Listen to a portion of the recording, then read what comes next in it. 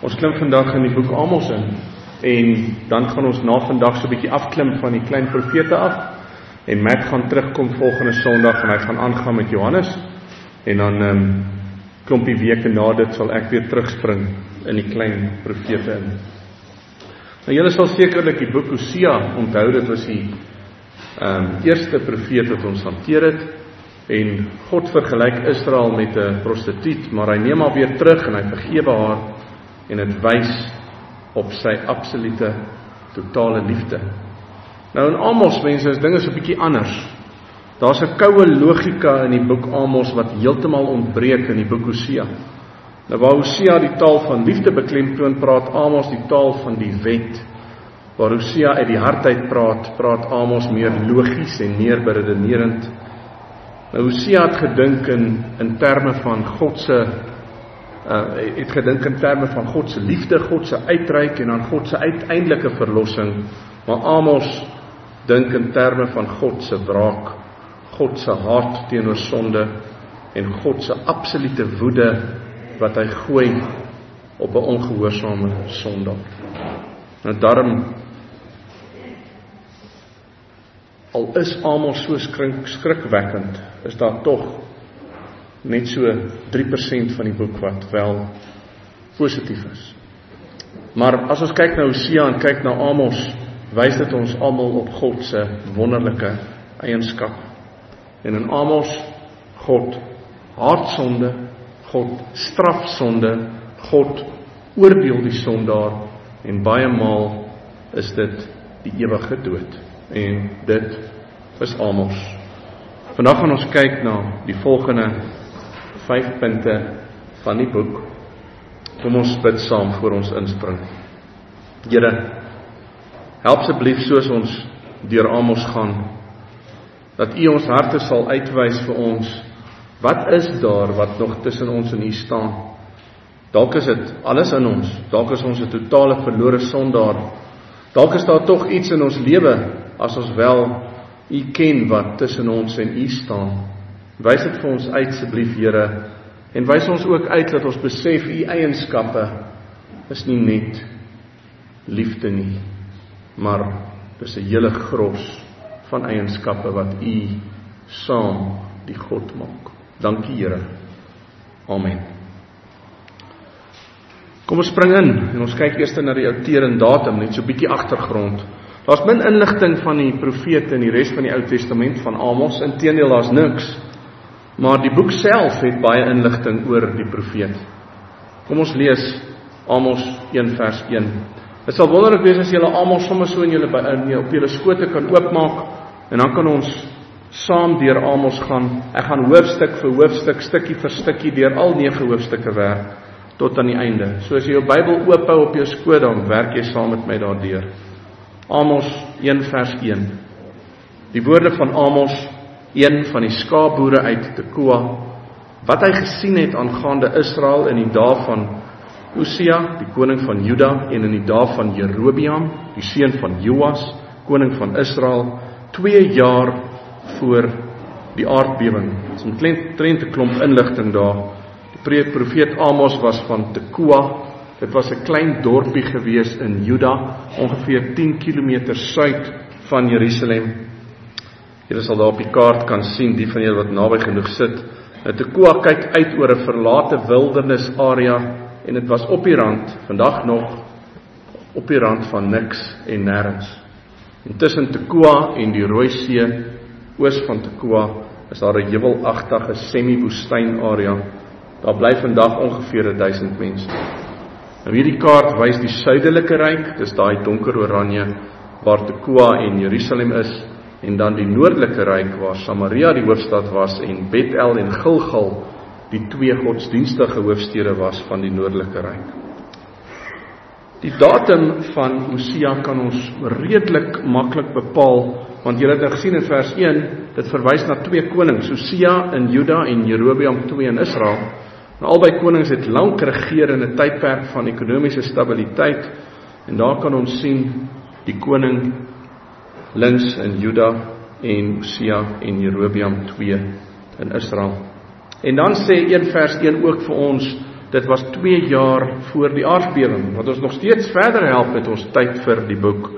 Nou Sagaria verwys na hierdie aardbewing en vergelyk dit met die dag van die Here wat kom. Hy sê in Sagaria 14b, sê, en julle sal vlug, soos julle gevlug het vir die aardbewing in die dae van Oorsig. Daar is ons koning van Juda. Dan sal die Here, my God, kom, al die heiliges met u. So dit moes dus 'n ongelooflike aardbewing gewees het vir Sagaria, om dit as voorbeeld te gebruik vir die dag van die Here. En daar word ook in buitebybelse geskiedskrifte gepraat van so 'n aardbewing, 'n ongelooflike aardbewing, wat die gebied getref het in ongeveer 755 voor Christus. So ons kan Amos dus met redelike sekerheid dateer, ongeveer 760 tot 750 voor Christus.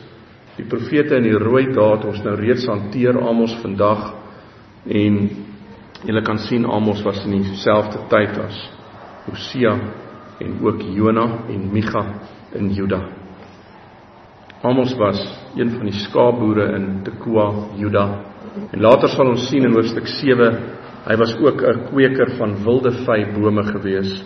In Engels was dit sycamore figs. En dit was 'n redelike goedkoop vruggie wat veral deur die armes geëet is. So ons sou kon sê Amos was 'n boerseun, 'n Judeese boerseun as daar so iets is. En in 'n harde, ongenaakbare wêreld het hy wilde vye geplant en hy het vee opgepas. Maar hy was lief vir God en daarom roep God hom. En God roep hierdie boertjie om te gaan profeteer in Israel, oor die grense heen. Julle het gesien, Tekoa is suid. Hy gaan oor die grense heen, roep God hom in die noordelike koninkryk in, om te gaan profeteer teen Israel self. En interessant mense, hy het nie 'n sendingsspan van 30 mense bymekaar gekry, geld ingesamel en die reistog begin. Hy het sommer alleen gegaan, want God het hom die opdrag gegee. En hy was getrou om God se opdrag uit te voer. Hy's nie betaal nie, en dit sal ons later sien. Nou, polities was dit 'n tyd van groot voorspoed en rustigheid vir Israel, die noordelike ryk, onder die lang en veilige bewind van Jerobeam 2, en volgens 2 Konings 14:25, Jerobeam, die grondgebied van Israel het hy verower van die ingang na Hamat af tot by die see van die vlakte, volgens die woord van die Here, die God van Israel. Nou in Juda was dit ook 'n rustige tydperk gewees. Daar was in hierdie tyd volgens die Bybel ook nie eintlik rusie tussen Juda en Israel nie, en alles was redelik kalm op politiese vlak ook. Selfs die magtige Assirië, wie se spiere gebult het as die nuwe wêreldmoondheid, was rustiger. En hoekom was Assirië rustiger? Wel, die profeet Jona, by wie ons later gaan uitkom, het geprofeteer teen die stad Ninive, en julle sal onthou, die stad het hulle bekeer. Jona was so ongeveer 20 jaar voor Amos, en dinge in die area was redelik rustig vir 'n tydjie, want die magtige, enorme groot Ninive het hulle self bekeer. Maar Ninive se bekering het nie lank gehou nie.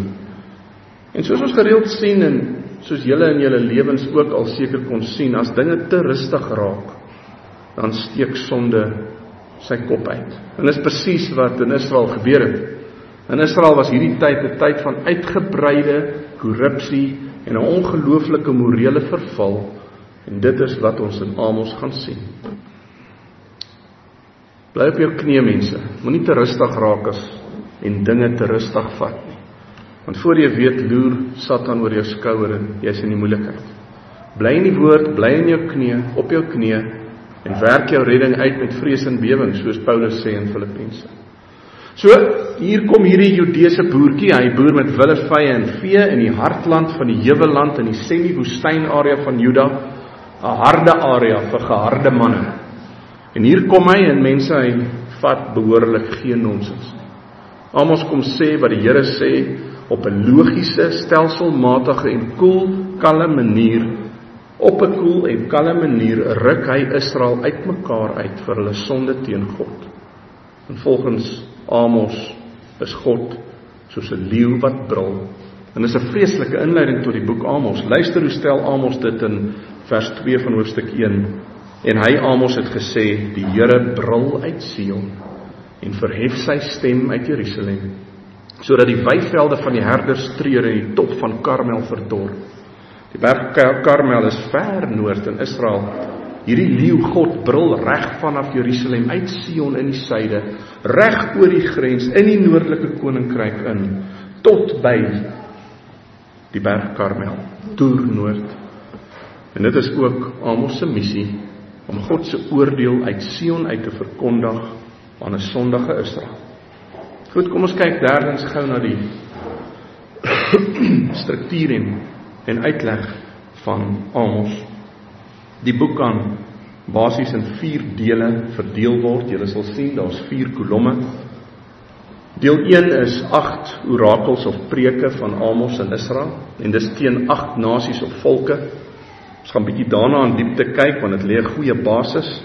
Deel 2 bestaan uit 'n uitgebreide preek teen Israel, en Amos wys op hulle onverantwoordelikheid as God se volk, hulle ongeërgdheid, en dan natuurlik na hulle morele en etiese verval. Deel 3 beskryf dan die oordeel wat oor Israel gaan kom vanaf God, en dis in die vorm van 5 visioene van oordeel, met 'n historiese tussenspel in die middel. En dan die laaste deel, deel 4, is daar beloftes van hoop. Is net 5 verse in die hele 9 hoofstukke van Amos, net so oor 3% van die boek. Maar, solank as wat jy asemhaal, kan God red. So, kom ons reik uit na hom, voor die dag van die Here kom, waar dit dalk te laat is. So kom ons bespreek elkeen van hierdie 4 dele. Ek gaan telkens weer hierdie skyfie wys, as jy wil terugverwys daarna. So gaan na elkeen van hierdie 4 dele kyk, in die uiteensetting van die boek, hoofstuk vir hoofstuk. En ons begin by die 8 orakels of preke teen die nasies. In die eerste deel word daar 8 oordele uitgespreek oor 8 nasies deur Amos, en dis in die vorm van 'n preek. So dis 10-1 gespreek deur Amos in Israel. Ons gaan net nou sien hoekom ek dit sê. En elkeen van hierdie oordele begin met presies dieselfde woorde, al 8. So sê die Here, oor 3 oortredinge van, en dan die nasie se naam, ja, oor 4 sal ek dit nie afwend nie. Nou hierdie is 'n Hebreëse idiom, en dit sê basies dat elke nasie geoordeel gaan word vir 'n onberekenbare aantal oortredings. So, om dit duidelik te stel, met 3 oortredings was die beker van God se wraak vol. Met die 4de oortreding het God se beker van wraak omgekantel. En God se wraak word dan uitgegiet op die spesifieke nasie. En Amos draai nie doekies om nie, mense. Nee, een vir een noem hy die nasie, die aanklag en die oordeel. En die eerste een is Damaskus. So sê die Here oor 3 oortredings van Damaskus, ja, oor 4 sal ek dit nie afwend nie. Damaskus was die hoofstad van Aram. Die koning van Aram het in 2 Konings 13 vers 7 die noordooste van Gilead het hy verwoes. Amos vergelyk dit met 'n verwoestende ysterdorslee wat Gilead verwoes het. Daar word vertel dat hierdie koning van Aram het letterlik met 'n ysterdorslee getrek deur perde bo oor die Israeliete gemarseer het en hulle pap gedruk het. Nou God oordeel hulle egter, en hy profeteer 4 ballingskap en uiteindelik 'n uitwissing op hulle. Dis ook toe wat gebeur het. 'n Paar jaar later is Aram aangeval deur die Assiriërs. Damaskus is oorgeneem en die mense is weggevoer in ballingskap. Aram is van die kaart afgevee. En soos Israel na hierdie woorde van Amos geluister het, sou hulle mos saamgestem het en gesê het, ja Amos, dis waar, hulle het Gilead verwoes, dis goed, Damaskus moet verwoes word. Die tweede area was Gaza. So sê die Here, oor 3 oortredinge van Gaza, ja, oor 4 sal ek dit nie afwend nie. Vers 6. Hierdie stad het die hele area van Filistee verteenwoordig, die Filistyne. Dit was wes van Juda teen die Middellandse See. En Gaza word aangekla omdat hulle Israel in slawerny inverkoop het. Hulle het hele gemeenskappe aangeval, hulle weggevoer en verkoop as slawe aan die Edomiete. En wat sê God? 4 sal in Gaza se mure ingegooi word. Die hele gebied sal verwoes word. God sal uitroei en doodmaak, spreek Amos. Dit het presies so gebeur in 734 voor Christus. 20 jaar later is Gaza oorgeneem deur koning Tiglat-Pileser die 3de van Assirië. Israel sou hieroor ook bly gewees het. Baie bly gewees het. Hierdie koning het hulle dan weggevoer as slawe en verkoop. Die derde orakel was teen Tyrus. So sê die Here, oor 3 oortredinge van Tyrus, ja, oor 4 sal ek dit nie afwend nie. Tyrus was een van die hoofstede in Fenisië. Julle sal Fenisië in die Bybel onthou. Die verhouding tussen die Fenisiërs en Israel was baie goed, en veral met die stad Tyrus. Julle sal onthou dat Jezebel, 'n Fenisiese prinses, met koning Agab getrou het. Die verhouding met die Fenisiërs het egter versuur, en baie Hebreërs is toe ook verkoop aan Edom en slawerny in. God se oordeel is dan 'n verwoestende vuur wat die stede in Fenisië sal tref, en hulle sal almal afbrand. Die profesie is uiteindelik deur die Galdeërs onder koning Nebukadneser vervul. Tyrus is afgebrand en verwoes, presies net soos God gesê het. En soos Israel na hierdie woorde geluister het, veral teenoor Fenisië, sou hulle gesê het, ja Amos, ja, dis waar, en hulle sou gejubel het oor die stad wat verwoes sou word. Ons kan ons voorstel, en ons gaan later sien, dat Amos teen hierdie tyd al bekend geraak het in Samaria en Israel. Die volk het sekerlik die nuus versprei oor al die rampe wat Israel se vyande in die naam van God gaan tref. Israel sou hierdie profesie so ver baie goed gevat het. En nou vanaf 1 vers 11 begin Amos egter sy fokus skuif en sy woorde tref so bietjie nader aan die huis van Israel. En wel Edom, Ammon en Moab, die volgende 3 nasies. En hierdie 3 nasies het 'n genetiese verwantskap met Israel gehad, so bietjie nader. Nou word hulle hier genoem. Die Edomite het afgestam van Esau, maar het dit nou net gelees. Jakob se tweelingbroer, hulle was die Edomite, van Edom beteken rooi. En die Ammonite en die Moabite het afgestam van Lot, Abraham se broerskind. Dit was Lot se 2 dogters se kinders wat hulle by hulle eie pa verwek het. En Amos verwys eerstens na Edom. So sê die Here, oor 3 oortredinge van Edom, ja, oor 4 sal ek dit nie afwend nie. Die Edomite, die direkte afstammelinge van Israel, het Israel gehaat vanaf die begin af. Vanaf die eerste striweling tussen Jakob en Esau was daar 'n bekleierery, en oor die eeue het dit nooit opgehou nie. En die geskiedenis wat gevolg het was wreed, gereelde dood en skeuring. In antwoord op Edom se boosheid het God die Assiriërs en toe die Babiloniërs ook opgeroep om oorlog teen hierdie hoogmoedige land te voer, en Edom se stede en vestings is verwoes. Edom se sonde en sy finale straf word bespreek in die boek Obadja, die Klein Profete, waarna ons volgende gaan kyk. Tot vandag toe is die Edomite weg, hulle het verdwyn. Mense dink hulle is dalk deel van sekere nasies, maar hulle is weg. God bly by sy beloftes. God haat sonde. Hou op met jou sonde. Hy sal jou verwoes as jy bloot aanhou nadat jy die waarheid geken het. Die Israeliete moes nou hulle hande in blydskap geklap het en teen mekaar gevryf het, soos Amos die straf teenoor Edom uitgespreek het. Die volgende nasie was Ammon. So sê die Here, oor 3 oortredinge van Adam, ja, oor 4 sal ek dit nie afwend nie. Van vroegs af het die Ammonite hulle self skuldig gemaak aan alle vorms van losbandigheid. Een van hulle gode was Moloch, en dit beteken hulle het hulle kinders geoffer vir die god. Hulle het ook gereeld, en hulle was bekend hiervoor, om swanger vroue oop te sny voor hulle doodgemaak het. God sê, hy sal hulle verteer, en hy sal hulle wegvoer. Hulle is later deur die Babiloniërs oorwin en weggevoer. En toe is hulle uiteindelik deur Judas Makkabees, ons lees daarvan in 1 Makkabees 5, van die aardbodem afgevee, en hulle is nooit weer genoem nie. Volgende area wat Amos noem was Moab. So sê die Here, oor 3 oortredinge van Moab, ja, oor 4 sal ek dit nie afwend nie. Die koning van Moab word aangekla hier in Amos, dat hy die koning van Edom sy beenderre tot kalk gebrand het. In 2 Konings 3 vorm Israel, Juda en Edom 'n alliansie teen Moab, die nasie wat ons nou oor praat. En toe die koning van Moab sien dat die alliansie die oorhand kry, het hy net daar op die slagveld sy eie seun en opvolger geoffer as 'n brandoffer vir die gode. En dit wys sy hart, sy wreedaardige hart. Die koning van Moab was verder so kwaad en wreed dat hy self die lijk van die koning van Edom aangeval het en verniel het. God gaan die Moabite oordeel met vuur en oorlog. 2 vers 2 tot 3 sê Amos. God se oordeel is toe uiteindelik wel uitgevoer deur Nebukadneser, wie Moab so verwoes het, dat die Moabiete as nasie verdwyn het. Goed, so 6 nasies is deur God aangekla en veroordeel. Kom ons kyk waar lê hierdie nasies, mense, en nou word dit baie interessant.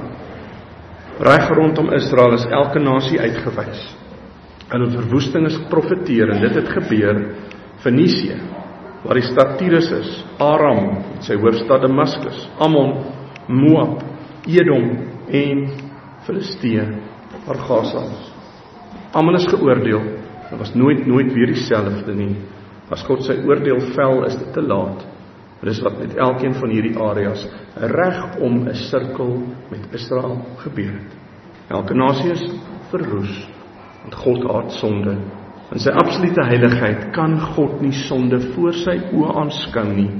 Die wiel draai en God se oordeel kom, sê Amos, en ook in jou lewe. Net Christus kan red. Jy kan nie jouself red nie. Jy is oorgelaat aan God se oordeel as jy jouself nie na Christus draai nie. Maar Amos is nie klaar nie, daar lê nog 2 nasies en wag. 2 nasies vir wie aangekla en geoordeel gaan word. En die volgende nasie is Juda. En nou raak die kring om Israel al hoe nouer en nouer. Nou word Juda aangekla. En moes Israel nie nou gejuig het nie. Juda het die ware tempel gehad in die ware stad van God, Sion, Jerusalem. Israel was maar net 'n imitasie. Hy het gesê 'n goedkoop imitasie van die ware Jerusalem en tempel in Samaria en Bethel. En hier kla die Here vir Juda ook aan. Amos 2 vers 4 lees, so sê die Here oor 3 oortredinge van Juda, ja oor 4 sal ek dit nie afwend nie, omdat hulle die wet van die Here verwerp het en sy insettinge nie onderhou het nie, en hulle leengode het hulle verlei waar hulle vaders agteraan geloop het. En Juda se sonde was nie soos met die nasies teen die algemene wet van God nie. Nee, Juda se sondes was teen God se geopenbaarde, geskrewe wet, God se seremoniële, morele en siviele wette van hulle eie God, die God van Israel. Dit was voor hulle op swart en wit geskryf. Maar nog steeds het hulle verval in afgoderry en Amos noem hierdie gode leengode. Dis maar net 'n afbeelding en 'n totale leuen en Juda het hulle laat verlei deur hierdie leuen. En meer as 150 jaar na Amos se profesie het Nebukadneser II Jerusalem verower en hierdie profesie is presies vervul soos Amos dit hier sê in 2 Konings 25:8 tot 10 en in die 5de maand op die 7de maand van die maand, dit was die 19de jaar van koning Nebukadneser, die koning van Babel, het Nebuzaradan, die owerste van die leiberg, die dienaar van die koning van Babel in Jerusalem gekom. En hy het die huis van die Here en die huis van die koning verbrand, ook al die huise van Jerusalem, ja, elke groot huis met vuur verbrand, en die hele leer van die Galdeërs wat by die owerste van die leiwag was, het die mure van Jerusalem rondom omgegooi. Juda is aangekla en die oordeel oor Juda sal gespreek word, presies soos die ander nasies, presies dieselfde, en dit het ook gebeur. Maar Juda, julle sal weet, is nie totaal verwoes nie. Hulle is weggevoer, maar 'n deeltjie het 70 jaar later teruggekom en die tempel is herbou. Maar hoekom is 'n deeltjie van Juda gered? Hoekom is Juda nie soos al die ander nasies ook van die aardbodem afgevee nie? Wel, hulle was nie beter nie, mense. Inteendeel, Juda was slegter, want God se wet was aan hulle geopenbaar. En om deur God gekies te word en om dan te verloon, het gewys, Juda is erger as die ander nasies, baie erger. Juda is gekies, nie omdat hulle oulik was nie. Hulle is gekies bloot omdat dit God behaag. Hy het sy volk gekies, en nie ander nasies nie, so maklik soos dit. En daarom kies God vandag ook wie hy wil. Die wie na hom trek, die wie hulle eie sonde verstaan, die wie besef, hulle het Christus nodig, dit is die wie God red, want dit behaag hom, hy kies wie hy wil en verander harte so. En as ek in Israel was, sou ek so bietjie bekommerd geraak het. En julle? Amos preek teen elke liewe nasie, so vers 7, Die enigste nasie wie nog oor is Israel self. Gaan daar dalk 'n positiewe profesie nou kom, sou van hulle seker gewonder het. Gaan God sy seën moontlik nou op hulle uitspreek? En terwyl hulle nog wonder, gaan Amos op sy verdoemende, logiese, amper koelbloedige manier aan, en hy preek in Amos 2, vers 6 tot 8, lustig voort. So sê die Here, oor 3 oortredinge van Israel, ja, oor 4, sal ek dit nie afwend nie, omdat hulle die regverdige vir geld verkoop het en die behoeftige vir 'n paar skoene, hulle wat daarna hyg dat die stof van die aarde op die hoof van die armes kom, en wat die weg van die ellendiges buig, en die man en sy vader gaan na dieselfde jonge dogter om my heilige naam te ontheilig, en hulle strek al uit op verpante klere by elke altaar, en die wyn van die wat beboet is, drink hulle in hulle huis van hulle God. En hy kla hulle nog verder aan in vers 12, maar julle het die Nasareërs wyn laat drink en aan die profete bevel gegee en vir die profete gesê, hierdie is belangrik, julle mag nie profeteer nie. So wat was hierdie sondes van Israel? Wel, hulle het die regverdig vir geld verkoop. Daar was geen geregtigheid nie. Hulle was trots, hulle het neergekyk op die armes en die behoeftiges. Hulle het die klere van die armes vir hulle, wat die armes vir hulle gegee het as 'n pand. Volgens die Exodus wet moes jy voor die aand, voor donker daai klere teruggee. Hulle het daai klere gehou, aangetrek en hulle afgode daarmee gedien. Hulle was onsedelik in die sin dat die pa en see, sommer die familie saam, die pa en seun by dieselfde prostituut gaan slaap het. Dit is absolute losbandigheid. Hulle drink wyn in die tempels van hulle eie gode, hulle word dronk, hulle hou partytjie, hulle dien hulle afgode en verraai so hulle eie God en Vader Yahweh. Hulle tas sy heilige naam aan. En dan was hulle onverdraagsaam deur die profete stil te maak, as hulle teen hulle sou profeteer. En hulle ontheilig die beloftes wat die Nasareërs gemaak het teenoor hulle eie God. En soos ons later sien, het hulle Amos ook probeer stil maak. So in kort, hulle verkrag hulle eie verhouding met die lewende God van Israel. Ons kan dit opsom: ongeregtigheid, onsedelikheid, afgoderry en onverdraagsaamheid. Want God gaan hulle oordeel. Hy gaan hulle oordeel, mense, en hoor wat sê hy en wat sê Amos in Amos 2 vers 13 tot 16. Kyk, ek laat dit onder jou kraak soos 'n wa wat vol gerwe is, sodat die wat gou is nie kan ontvlug nie, en die sterke sy krag nie kan ontwikkel nie, en die held sy lewe nie kan red nie, en die boogskutter sal nie bly staan nie, en die wat gou is op sy voete nie vrykom nie, en die perderyter sal sy lewe nie red nie, en die dapperste onder die helde sal op die dag naak wegvlug, spreek die Here. En hier voltooi God die sirkel van die oordeel oor die nasies, en hierdie oordeel sluit Israel en Juda in. As gevolg van sonde sal hulle ook geoordeel word. En dan in Amos 3 tot 9 brei God uit op hierdie aanklagte en oordeel oor die huis van Israel. Aanhoudende aanklagte van oordeel sonder ophou, meedoenloos. En Amos, hierdie veewagter en willevy boer van Tekoa, hou nie op nie. Hy word net duideliker en duideliker in sy uitspraak. God haat sonde. En as hy nie jou sonde straf nie, verloon hy homself. Mense, ons het Christus nodig. Net Christus kan ons vrymaak van hierdie ketting van sonde en vrymaak van God se absolute woede. En dit bring ons by die volgende deel in Amos, naamlik Amos 3 tot 6, deel 2, die preek teen Israel. En in hierdie preek word die aanklagte teen Israel verduidelik en die getuienis word versamel teen die volk. Kom ons kyk na hierdie tweede deel. Amos begin om te preek teen Israel en hierdie keer in meer diepte, en Amos beskuldig Israel basies van 3 sondes. En die eerste is die totale verlies van hulle verantwoordelikheid, hulle onverantwoordelikheid.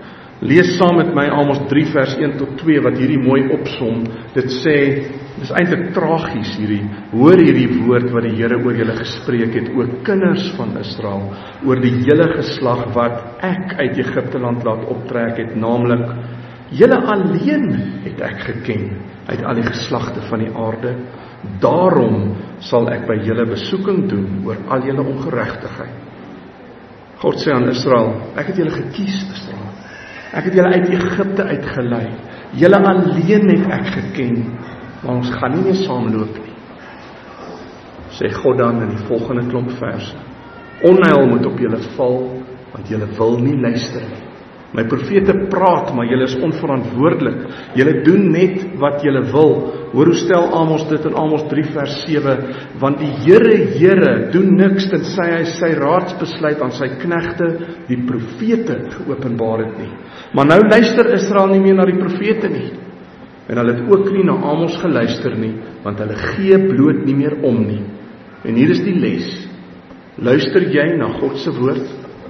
Onthou julle verlede week, God praat met Israel deur die profete, maar met ons deur sy woord, sy kosbare, direkte woord, en dis 'n duidelike opdrag. Doen jy dit, of is jy ook onverantwoordelik? Luister jy ook nie? Wel, dan sal God jou aanspreek. En dan in die laaste paar verse van hoofstuk 3 beskryf God Israel se lot. Die Assiriërs gaan Israel inval en wegvoer, en Israel, die 10 stamme, onthou julle, hulle het nooit teruggekom nie, na hierdie area toe nie.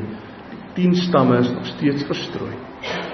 Die godsdienstige hoofstad in Israel was Bethel gewees, en ons sal nou die hoofstad waar die koning regeer het was Samaria. Die godsdienstige hoofstad, een van die twee, die ander een was Gilead, was Bethel. En koning Jerobeam 2 het 'n groot goue kalf, kan jy glo, hier in Bethel laat oprig. Kom lees jy nie net wat gebeur het met die Israeliete nie.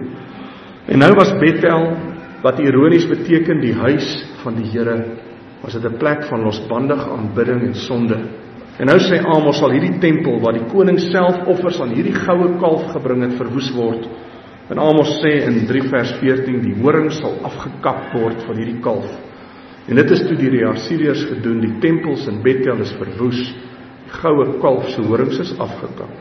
Die tweede beskuldiging teen Israel is juis dan ook hulle ongeërgdheid in 4:1-13. En hier gebruik Amos 'n ongelooflike skokkende beeld van die vrouens in Israel het.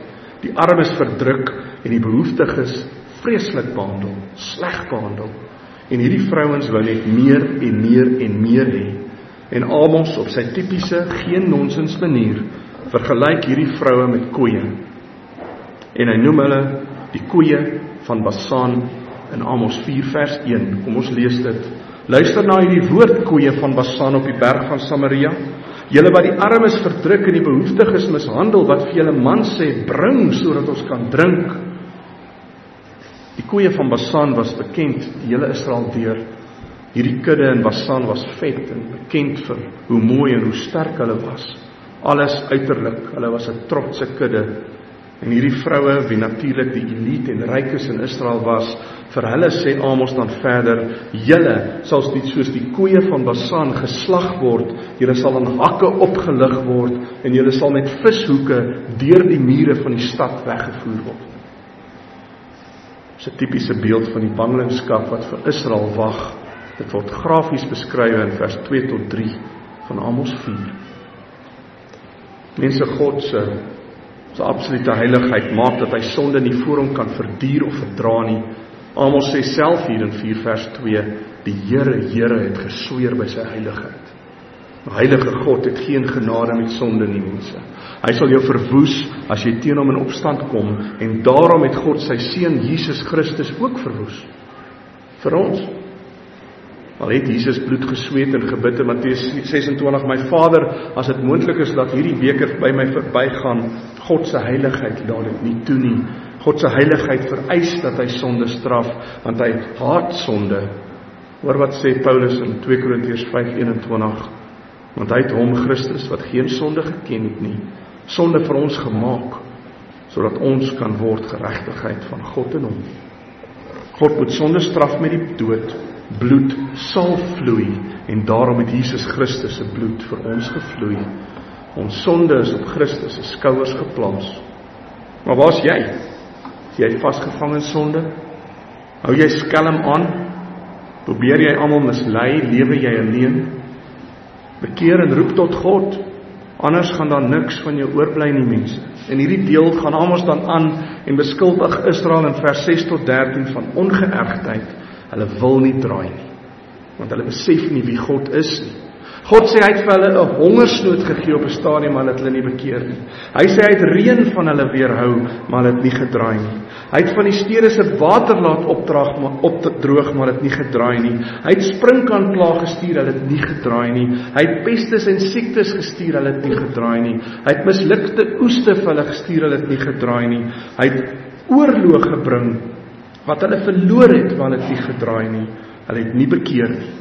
En daarom eindig Amos hier in 4 vers 12 tot 13 met hierdie verskrikwekkende woorde: Daarom sal ek so met jou handel, o Israel, omdat ek so met jou sal handel. Maak jou klaar om jou God te ontmoet, Israel, want kyk, hy wat die berge formeer en die wind skep en aan die mens sy gedagte bekend maak, wat die dageraad duisternis maak, wat op die hoogtes van die aarde wandel, Here God van die leerskare is sy naam, en hier kom God. God maak oorlog. Hulle wil nie luister, hulle wil nie hoor nie. Mense, God is nie op pel nie. Hierdie God, ons God, die God wat ons dien, is nie 'n God wat op oulike WhatsApp boodskapies as Kersvader bekend gestel word.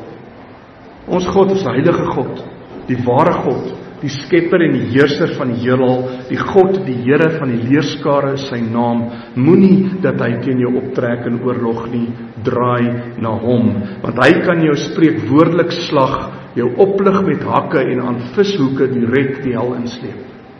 Want hy's God, en hy sal, want hy bly by sy beloftes, want hy is heilig. Maar Amos is nie klaar nie. Israeliete word verder aangekla, en derdens van morele en etiese verval in Amos 5 tot 6 vers 14. Amos begin om Israel te vergelyk met 'n jong vrou wie neergevel het op die land en nooit weer sal opstaan nie. Maar tog was 'n sweempie van hoop wat wel uitkom in Amos 5 vers 6. Soek die Here, dan sal julle lewe. Soek jy die Here, mense?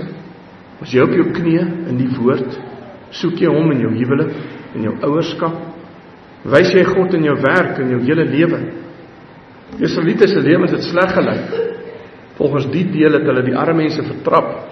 Die rykes het in absolute leksheid gelewe en gedink hulle is beter as ander.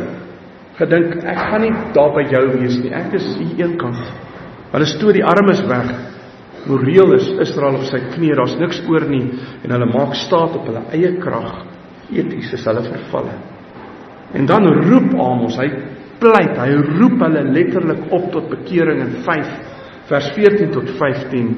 Soek wat goed is en nie wat sleg is nie, sodat julle kan lewe, en die Here, die God van die leerskare, so moet julle kan wees soos julle sê. Julle moet haat wat sleg is, en lief hê wat goed is, en handhaaf die reg in die poort. Miskien sal die Here, die God van die leerskare, hom ontferm oor die oorblyfsel van Josef. En Amos kan hulle nie duideliker aankla nie.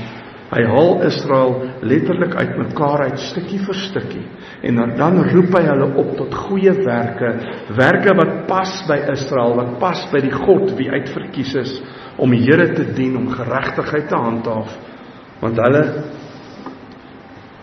God het hulle gekies, die Here van die leerskare. En dan, soos die aanklagtes opgestapel lê voor Israel se voete, en hy hulle hartstogtelik oproep tot bekering. Waar gaan Amos, dink julle? Waar moet hy gaan? Hy roep hulle op om te bekeer. Waar moet hy gaan? Hy gaan na waar elkeen van die ander profete ook gegaan het, die finale troefkaart, die finale oordeel as hulle nie bekeer nie, en dit is die dag van die Here. En ons lees in Amos 5, 18 tot 24, weet die wat na die dag van die Here verlang. Wat sal tog die dag van die Here vir julle wees? Dit sal duisternis wees en geen lig nie. Soos wanneer iemand vlug vir 'n leeu, maar 'n beer loop hom raak, of hy kom in die huis en hy leun met sy hand teen die muur en 'n slang byt hom. Is die dag van die Here nie duisternis en geen lig nie, ja donkerheid sonder 'n ligstraal?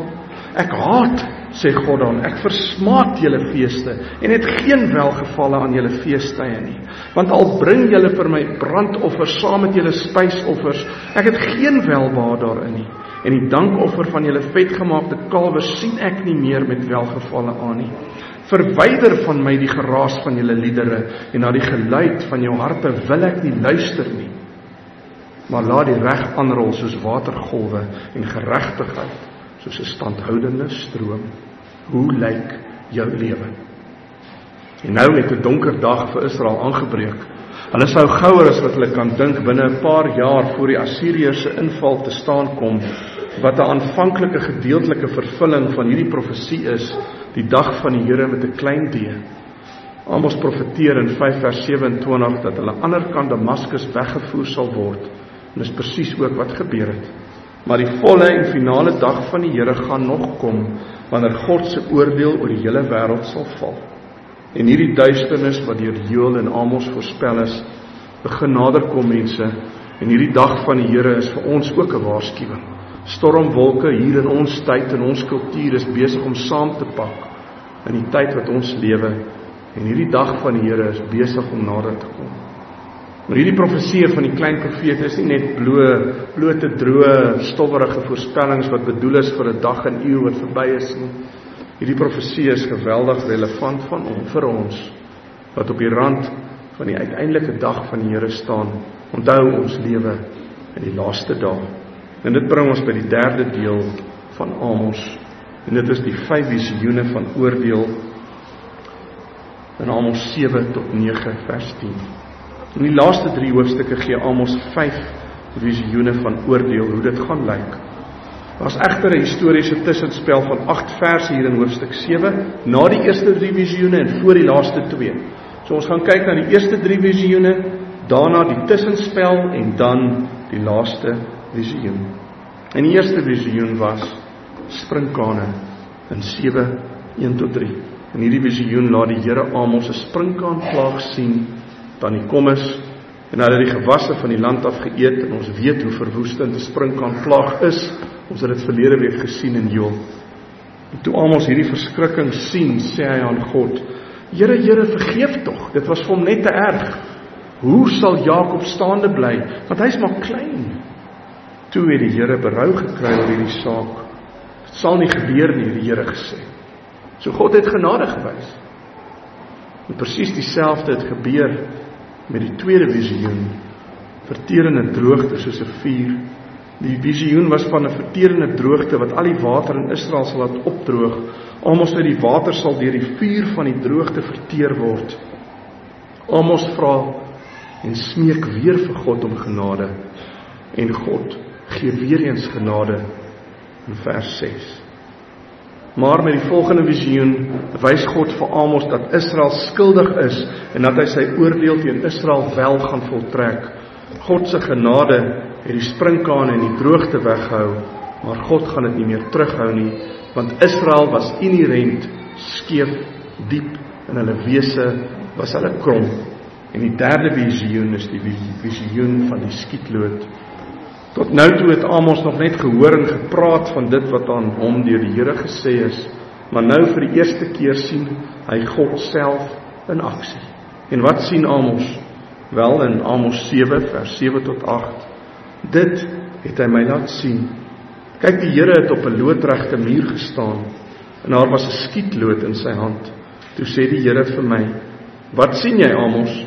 En ek het geantwoord, 'n skietloot.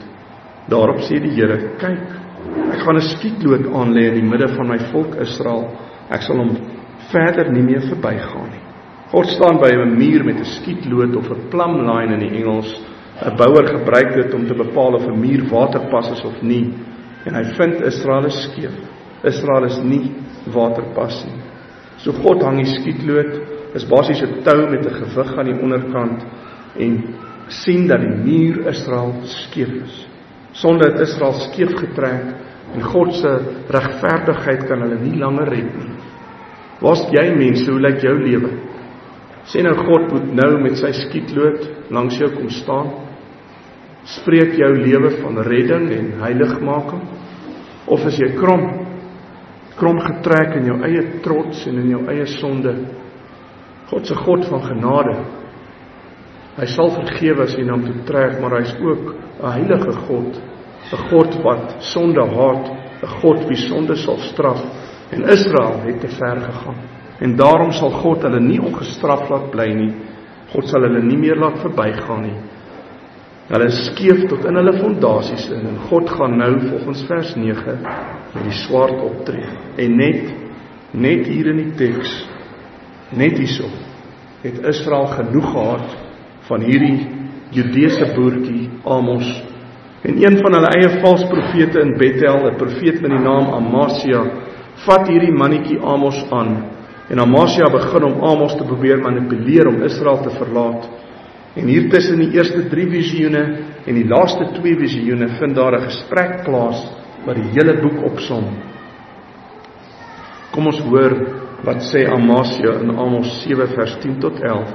Toe het Amasia, die priester van Bethel, Jerobeam, koning van Israel, laat weet, Amos het 'n sameswerings gesmee teen u, midde in die huis van Israel. Die land sal dit onder al sy woorde nie meer kan uithou nie. Want so het Amos gesê, Jerobeam sal deur die swaard sterwe, en Israel sal sekerlik uit sy land in ballingskap gaan. Dit is interessant, Amasia, die valse profeet, begin eers om Amos by die koning sleg te sê. Hier in Israel, koning, is Amos besig om amok te saai met sy woorde. O koning, koning Amos sê self dat u met die swaard gaan sterf en dat Israel in ballingskap weggevoer gaan word. So ons sien dis duidelik dat Amos se woorde teen die tyd 'n invloed op die hele Israel gehad het. En wel in so 'n mate dat die koning nou al in kennis gestel is.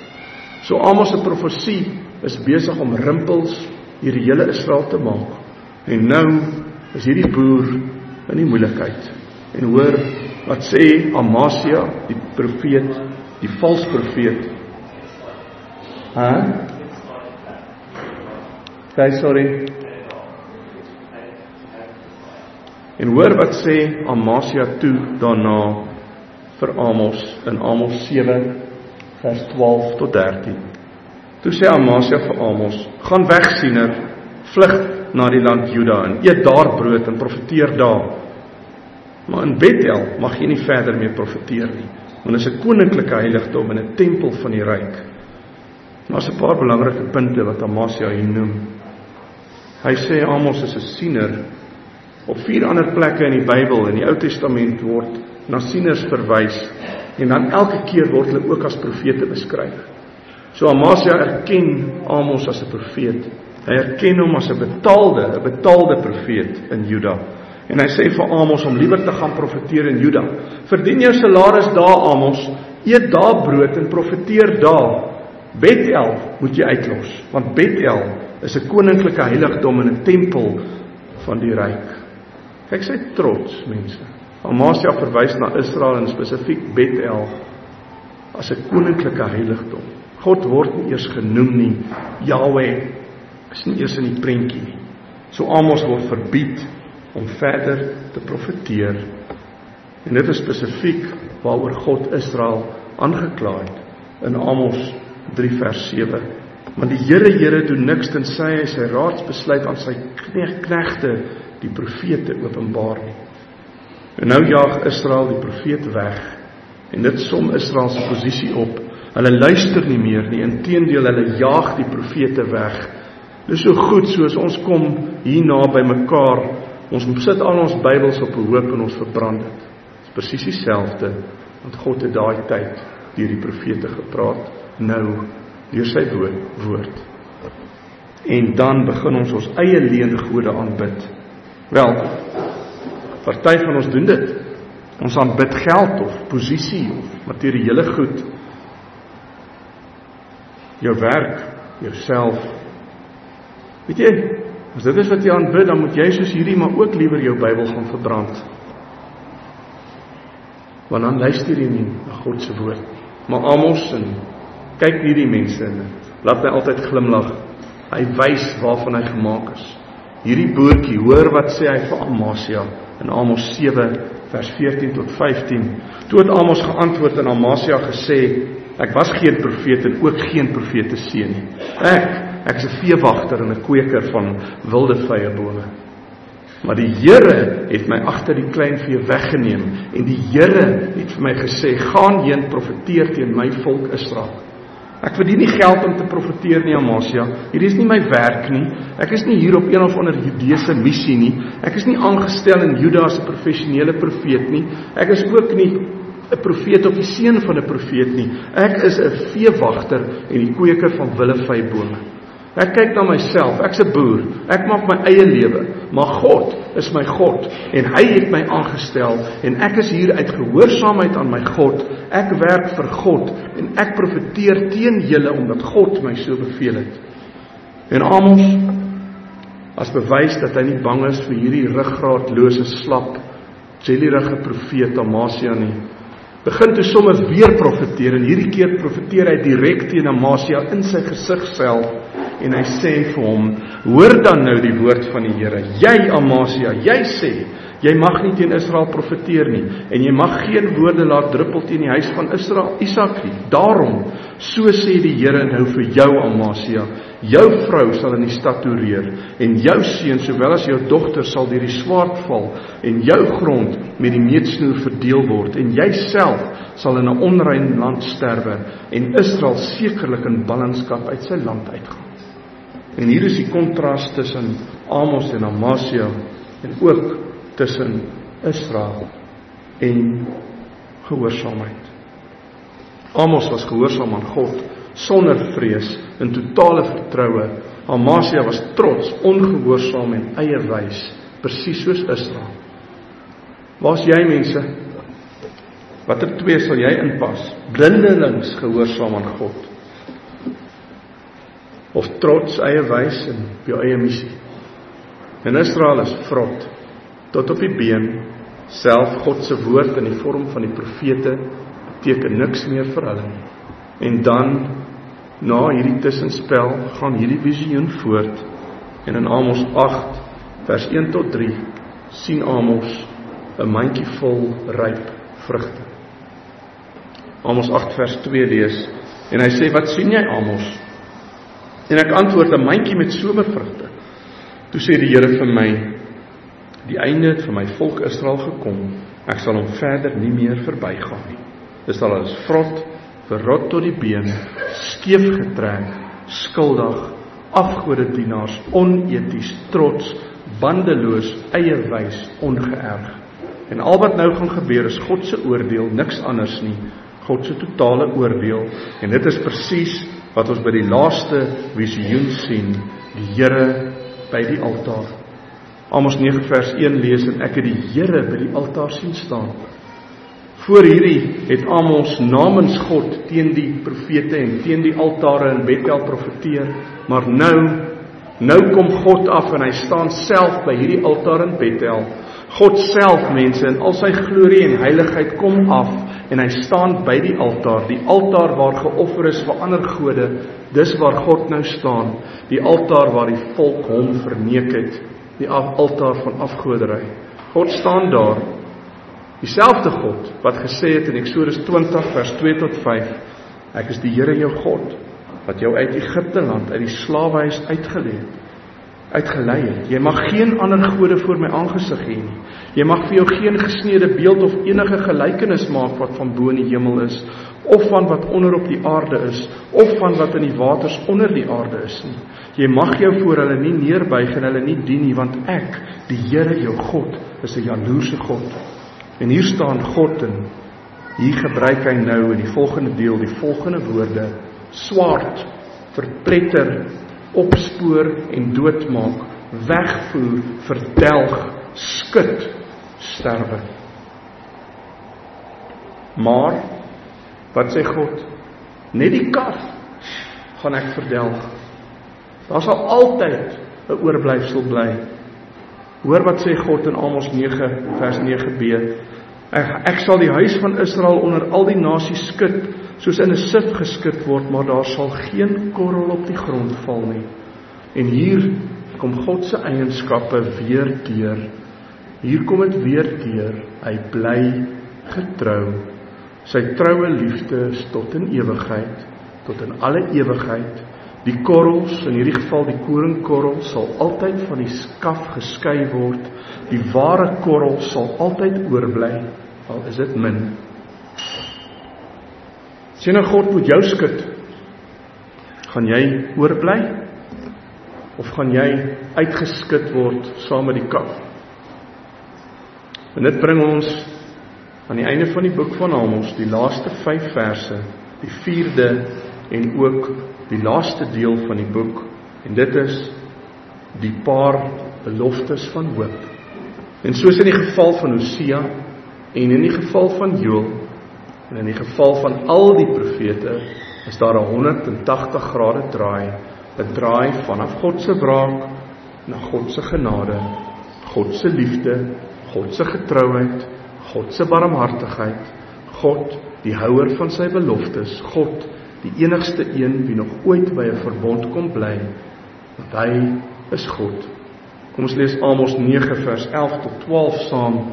In die dag sal ek die vervalle hut van Dawid weer oprig, en ek sal sy skeure toebou en sy pynhope herstel, en ek sal dit opbou soos in die ou tyd, sodat hulle in besit kan neem die oorblyfsel van Edom en al die nasies oor wie my naam uitgeroep is, spreek die Here wat dit doen.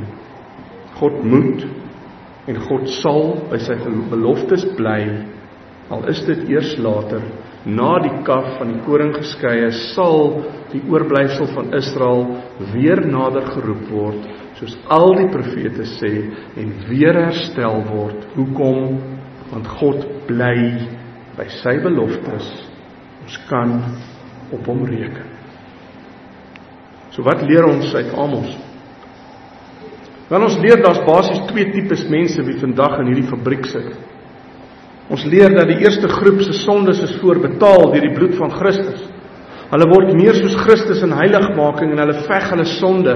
Hulle was skeef, maar hulle is reguit getrek, nie deur hulle self nie, maar deur die werk van Christus, deur sy bloed, en hulle word gelei deur die Heilige Gees om daagliks meer soos Christus te wees. Maar dan leer Amos ons ook, daar's 'n tweede groep, en hierdie tweede groep sal self vir hulle sondes betaal, deur hulle eie bloed, wat self gegiet sal word, soos God hulle sal afslag, met hakke sal oplig, en met vishoeke na die hel sal trek. En Paulus maak hierdie kontras ongelooflik duidelik in Romeine 6:23, want die loon van die sonde is die dood, dis die een mens, tweede mens, maar die genadegawe van God is die ewige lewe in Christus Jesus ons Here. Dit is of jy wie gaan betaal met jou lewe, mense, of Christus het betaal met sy lewe. Is niks tussenin nie. En dan as die dag van die Here kom, het jy of ewige toekoms, of jy is verdoem, jy is of 'n skaap, of 'n bok, of lig, of duisternis, of gered, of ongered, of die hemel, of die hel. Vir ewig, en ewig, en ewig, en ewig, en ewig. Want God is nie ons maat nie. Hy doen wat hy wil, hoe hy wil, soos hy wil, wanneer hy wil. Kom ons trek na hom toe. Ons het nog tyd. Kom ons staan en dan sing ons saam. Here, help ons dat ons U nie sal gering ag nie. Here, U sit tans op die troon en regeer, die heilige God van Israel. Laat ons U so sien, as die heilige God van Israel, ons Here. Maar dankie ook, Here, vir U ontferming. Dankie, Here, vir U liefde. Dankie dat U ons na U geroep het.